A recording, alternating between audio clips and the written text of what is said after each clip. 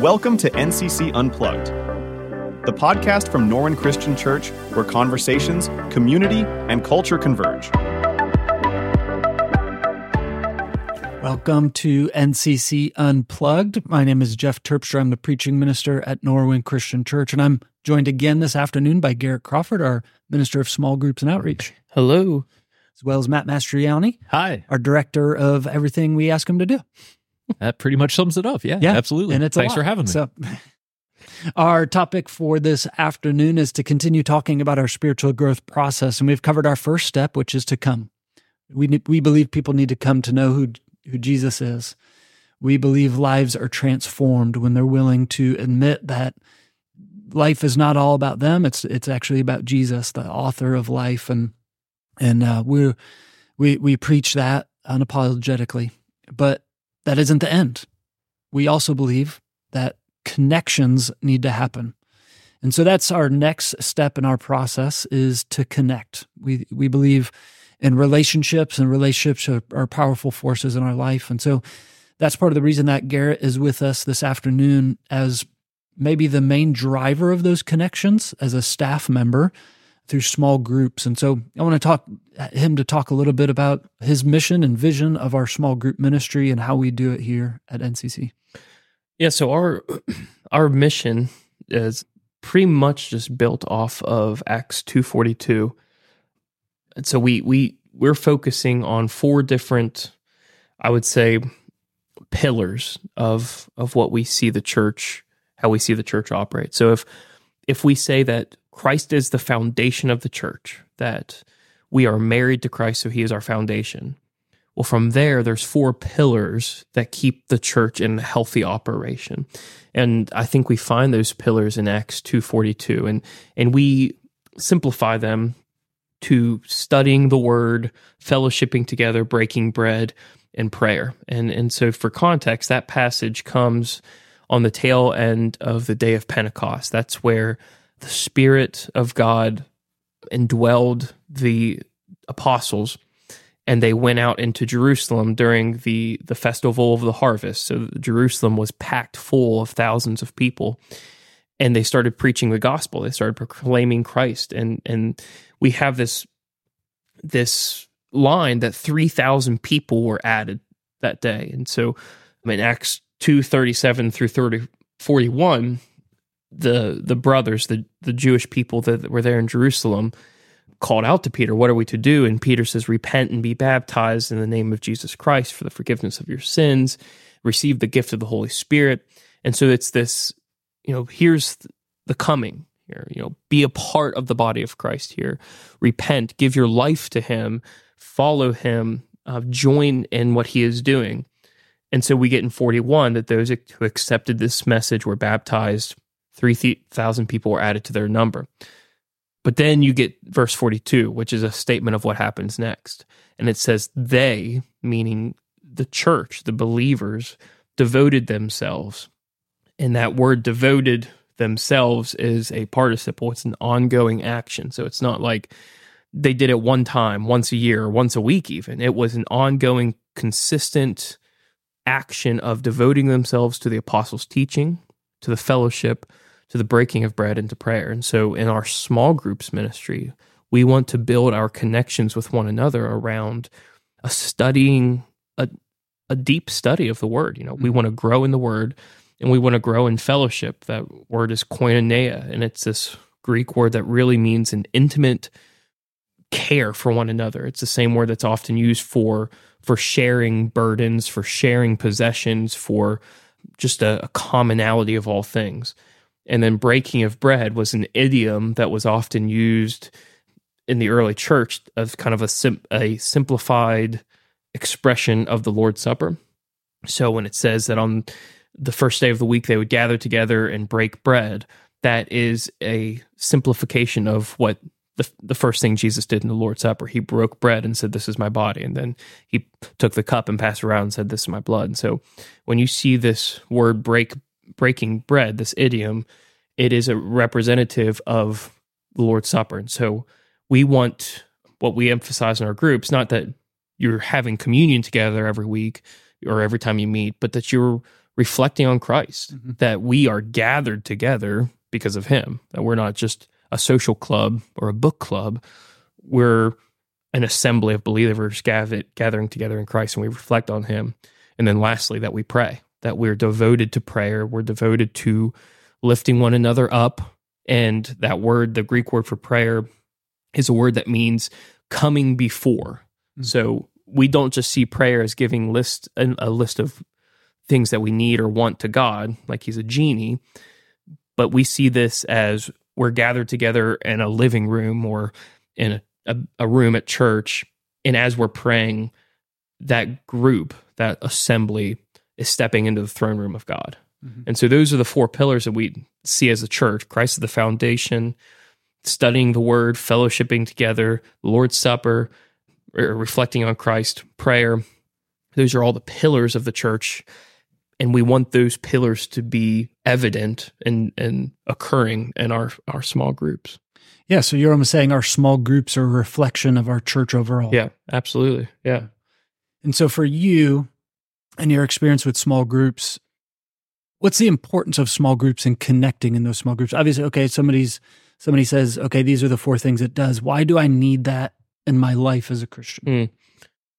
One of my favorite lines that I've ever heard when I was at a church in college, one of the churches that I attended, it was a larger church, so it was a little bit bigger. Norwin to me is huge. Like, I've never been in a part of a church that was this big. But this church here was a church that I would just attend every so often. So it was like 1,000 people. So it was really big too. And they had a small groups minister that twice a year he would come on stage and he would let everyone know small groups are about to kick off and everything. And he would always say that as we grow in numbers, we have to join a small group, because small groups are the way that we make a big church feel small, that we make a large church feel intimate.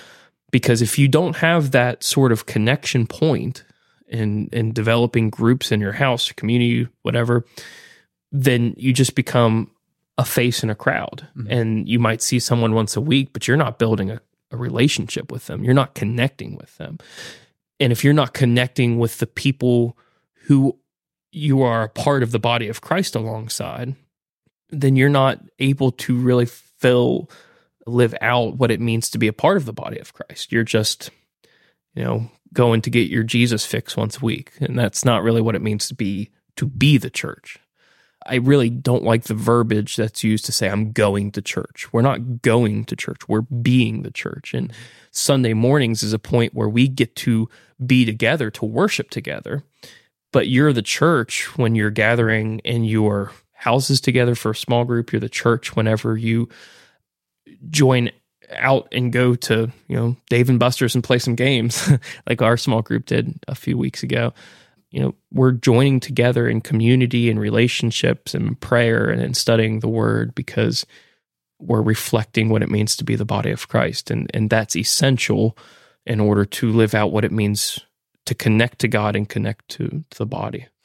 So maybe take me as a average churchgoer, maybe less than average churchgoer. I just want to come in and be a nameless face. And I guess what I'm hearing from you is you're not fully experiencing the blessing God wants to give you. You're not fully experiencing who Christ is and who Christ is making you into when you're not willing to give your full self to community. Yeah, and I think part of that's built off that sort of mentality, because that certainly is a mentality that we come into when we come to church.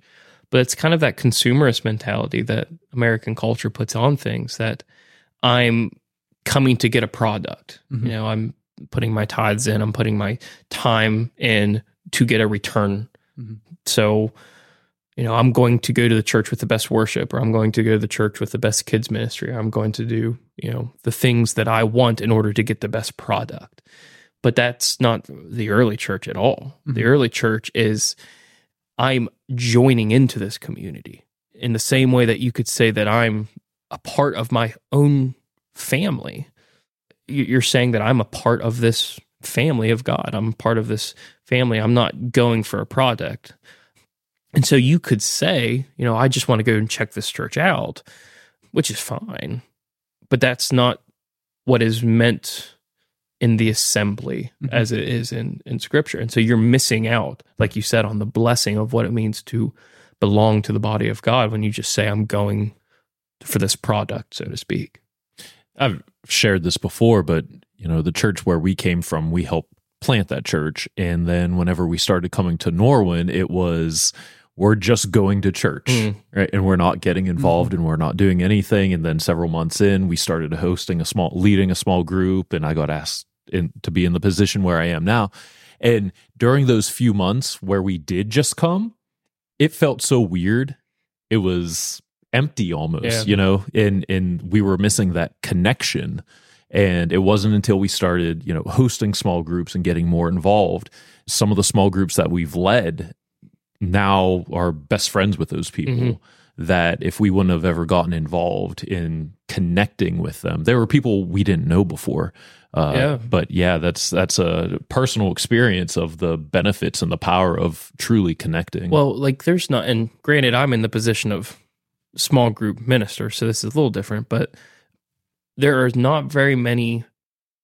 It would be very difficult for someone to move 500 miles, go to a new location, and become best friends with people within 3 weeks, unless you have a community like we do with small groups. But that's what happened with us. Once we got established, like we were commuting back and forth from Morgantown for 2 months. So obviously, it's hard to get established. The good old days, remember those? I had to drive to Uniontown last night when I left here and go back home, and it felt like going to Morgantown. I was like, gosh, I don't know how I did that. But anyway, once we got the house and we were here and we started our small group, we became close with people right away. How many people could say that they go start a new job in a new state, in a new city, thousands of miles, or not thousands, hundreds of miles away from where they had been for 8 years, and say that within a week, 2 weeks, they felt like they were in a close-knit community? But that's what happens with the church. We become connected with people because we share something on a deep, deep level, on a spiritual level. We share a connection with Christ that, is something that makes the early church stand out, because one thing that Paul says in Galatians is that there's no longer Jew or Gentile, slave or free, male or female, all are in Christ. And I think to a certain extent, we take that line for granted, because we live in a culture where, there isn't as much stigmatism, depending on who you talk to, I guess. But there really isn't compared to the ancient world. There was the status quo. You were either a slave or you were free. You were either a Jew or you were a Gentile. And those boundaries didn't cross. But then all of a sudden you have the church, and there are Jews and Gentiles that share the Spirit, that share in Christ. And now they're a community together at the table together, sharing a meal every, throughout the week.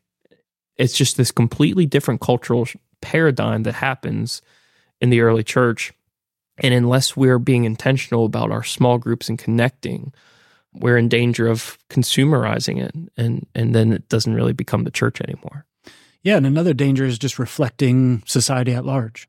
If our level of connecting with one another is just a surface level, then what makes us different than another organization or PTO or some sports organization? But when we truly are seeking out the biblical definition of connection and some of the pillars that you talked about from Acts chapter 2, it makes the church distinct. Yeah. And it makes us different than the world around us when we're willing to give our lives up for Christ, but also give our lives up for the church and one another. And it makes us different than the world, and it attracts people because they see that difference. Right. If you look at it, every Sunday you come into church and people ask, how are you doing? How are you doing? Oh, I'm good. I'm good. That, to the world, that's where that conversation ends. If you're involved in a small group and have that close-knit community, yeah, I'm good on the surface, but I'm struggling in this area, or, I'm dealing with anxiety, depression, my life's a wreck, for example. So that's, you can look at that community to go on or go beyond the superficial, like, yeah, I'm good, but you're really not. And that's where those connections, you wouldn't go up to a random stranger and tell them all your problems, right? But whenever you have that close community, you can you can really open up. I can't remember. I was trying to look up the statistic that I was recalling, but during COVID, there was a lot of surveys that happened because of all the isolation that took place. Mm-hmm. And there was an uptick, a huge uptick in anxiety and mental health decline and things like that because people were so isolated. Mhm. And there was this, it just showed that there was this innate longing for people to be in community. Yeah. Even if it was a community of going to a restaurant that there's a bunch of other people in talking and you just sit there by yourself. That's more community than sitting alone in your house. And so people, we have this innate longing for being in community because we were created to be in community. And you can't really find that in the world. You can. People join, clubs and different things like that to have that community. But what they're sharing in, so for example, the Greek word ekklesia for church, that was first coined in a way to talk about people who were joining together to discuss like Hellenistic philosophy. So it was often used to talk about philosophers who would join together to discuss Herodotus or Plato. Like you had this Platonic ekklesia that would join together to discuss Plato. Mm. And so that assembly is then defined by their discussion on Plato. But that can only go so far because the only thing that you share in common is that you like to read Plato. We have something that you don't run out of it. You don't ever run out of things to discuss. You don't ever run out of things that you share because we share a commonality in Christ that goes deeper than a habit, deeper than a hobby, deeper than an interest. And so that community that we share, that's why we're called a family. It's because we have a spiritual DNA that we share that is binding us together. And people long for that. And the church is the only entity that can truly provide what people are longing for in that degree. Yeah. Someday I wish we had a small group where we got to play with Plato, but I guess we have to talk about him as well. Make it happen, Gary. So let's talk a little bit about the cultural difference. We've been heading at it, talking about it a little bit, just how the Bible's written to a collected community. And you talked before we started recording about how even sometimes presented as a plurality of people, but this plurality of people becomes one. Mm-hmm. And so sometimes it's used as a singular, but still for a plurality of people. And just the difference that in a society is compared to the American, I'm free, I'm independent, I want to make my own decisions. Individualism. It's night and day. So we may think, or we may talk about these things as the ideal of our church. And maybe even some are listening and saying, okay, well, why don't we do that? Often we're fighting forces that we may not even recognize, one of those being just the cultural understanding of independence and isolation. And again, I want to do it my way. So as a church, how do we face that? Yeah, that's hard because there is rampant individualism in American culture. So if you would look at like a church in China or a church in Africa, the way that their church operates is going to be vastly different than the way we operate because we operate on an individualistic level of kind of like my way or the highway, or I want to fulfill my wants and needs. Mm-hmm. And there's not as much care for the community, which, it wasn't that way. If you go back 80 years ago, it was a different mentality, but that's just kind of a new thing. So we're navigating new waters as the church. How do we emphasize community in an individualistic society? And part of that just simply starts with showing people this is what it means to be the church, and getting rid of that mentality that I'm going to church and saying, no, I am the church. And by being the church, we're saying that, like we talked about in the last podcast, we are coming to Christ not so that he can affirm who we are individually, but so we can deny who we are individually and become a new creation in him. And in doing that, the next step is connecting to others who are alive in him and who we share in that. And so the first step is kind of shifting our understanding moving from this individualistic mindset that what I get out of church is what I want, instead say, I am the church. I am a part of this community. I am a part of this assembly, and I want to participate in that. And so that can be hard, because now you're saying, I'm going to kind of fight against the status quo or step out of my comfort zone in a lot of ways. But once you do, you realize just how important it is and how life-changing it is to connect and be a part of that. Yeah, and like you said, it relates to our last spiritual step, what we talked about when we say come to know Jesus. And that's part of all these steps intermingling. And some of what we discussed when we thought about how the vision can be boiled down to these 4 steps and our process as spiritual growth, these 2 steps, which comes first? Do we connect first and then grow, or do we grow and as we grow, we connect? And we had some good discussions on that. And at the end of the day, as we evaluated our own lives and the lives of those at NCC, we saw connection happening first for the majority of people. And once they connect, there's a greater desire for growth. But not just desire, also the growth happens because of the connections. Because we have so many blind spots in our own life, or comfort zones where we say, well, I grew in this area of my life. And then someone comes alongside of us and says, yeah, but what about this area of our life? I mean, here we all are sitting in this room and we all have spouses that we rely on for that.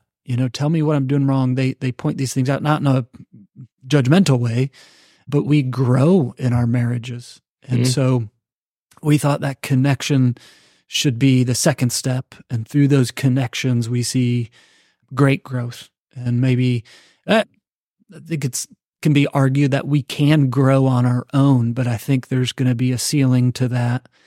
And it's going to be a lot harder than if we were in community and we were growing with others to keep us accountable, to keep us encouraged, and then to see others' growth and be encouraged by that. So it's a process that's connected with other steps, and we see growth and connection happening a lot hand in hand. Right. And I know we'll talk about the growth process in the next episode, but yeah, if you look, our icon for grow is a plant. If you look at a plant by itself, just the outside, the sun and the water that may seep into it, by itself, it will grow a little bit. But whenever you have a plant that's tended to, whenever you have somebody taking care of it, providing more direct sunlight, more water, you're relying on outside sources to help it really take root and grow. Yeah. And I'm not an arborist, so you can fact check me on this, but I'm pretty sure there's evidence to show, I think it was Natalie, Jonathan's wife, telling me this, that there's a lot of evidence that shows trees communicate with one another. That there is this, they've been able to study trees and see that there's root systems that connect, and that they'll communicate, grow this way because the soil's better over here. And there's some sort of biological communication that goes on. And so trees grow better in forests and then, when they're in communicating than they do by themselves. Yeah. Somebody better fact check that. But that would be cool if I'm right. So, going back a little bit to the question I asked Garrett earlier, how do we combat this natural tendency for isolation? I think another part of it is just learning to reread Scripture differently. And realizing it in a lot of ways, especially in the New Testament, these passages and letters are written to a community. And in English, when we read the word you, it can be singular, it can be plural. And a lot of times we take it singular because of our understanding of individualism. But for them, it's a church community that's reading this letter. And so many times it's referring to a plural you. And sometimes this can affect how we read a passage, sometimes not. Something I came across, and I wasn't able to find it again. Maybe Matt will find it by the time this podcast gets up and he could put it in the show notes below. But there's a version of Scripture that for us Pittsburghers uses the plural yins. And so you can read through Scripture and know that anytime the you is plural, it will say yins. And so it brings a little bit of clarity for those of us that speak speak Pittsburghese to where that scripture writer is communicating how he's talking. And so one passage I wanted to bring up that I think affects the reading a little bit is 1 Corinthians 6:19, and you may have heard this passage before. It says, "Do you not know that your bodies are temples of the Holy Spirit, who is in you, whom you have received from God?" And I've heard that passage being used before, like when you go to a gym, right? And the gym maybe is a Christian owner of that gym, and on the wall has those words, your body's a temple. You need to take care of your temple, and you need to work out, and you need to push harder, and you need to eat healthy and all these things, which there's probably justification for that in Scripture, right? We should take care of the body. We're created by God in His image. We should care for that which God gave us. I'm not sure that this verse could be used as that justification. Why? Because the you is plural. And so this verse isn't talking to Matt. I mean, it is talking to Matt, but not just Matt, in that he needs his body individually as an individual temple. It's plural. So don't you know that Yin's bodies are being built into a temple? In other words, the church as a collection of people, as they live out their lives through Christ and their faith in Christ, are being made into that temple image. What's the temple image? Well, going back to the Old Testament, it's where God dwelt, where His presence was. That's now the church. It's God's people. And so they're being built into the spiritual temple for God to be with. And so to me, there's some greater depth to that passage when you read it not as individual people, but as a collection of people. I've never parsed that out, so I didn't know that. That's there you go. Read the Pittsburgh Bible. Yeah. I would really actually like to read that, because I've never thought of it that way, that if you have, like every other language, it's easier to see the plural of you. Mm-hmm. And we miss so much in the English because you plural and you singular is the same. But there's probably so many lines that, and when you parse out the lines, you see it more clearly. But how often do we just skip over something like that and we give it a different meaning than what Paul's actually getting at? Like in our minds, we should all just be yoked Christians. Like we should come to church and just be like swole. Some of us are, some of us aren't. But it also goes back, it brings us all the way back to the beginning of our conversation. You're not receiving what is really meant by you being part of the church if you're just coming and remaining nameless. You're an essential part of the church. You are part of the collection that's being built up into the spiritual temple. And there's so many passages that talk to this. I flip to 1 Corinthians 12. It talks about our spiritual gift. What's the point of a spiritual gift? Well, it's not for you to have something new trick to do or some greater sense of hospitality or teaching. It's to build up the body, to build up the church. That's the point of a spiritual gift. And so 1 Corinthians 12:12, just as the body, though one, has many parts, but all of its many parts form one body, so it is with Christ. For we are all baptized into one spirit, so as to form one body, whether Jew, Gentile, which goes back to the passage you brought up earlier, Garrett, slave, free, all of those divisions don't matter as much because we have the Spirit in common. We have the Spirit to drink, even as so the body made up of one part, but of many. And so the point of this, again, is so that the church would be built up and would be countercultural, would be different than anything that the world has to offer.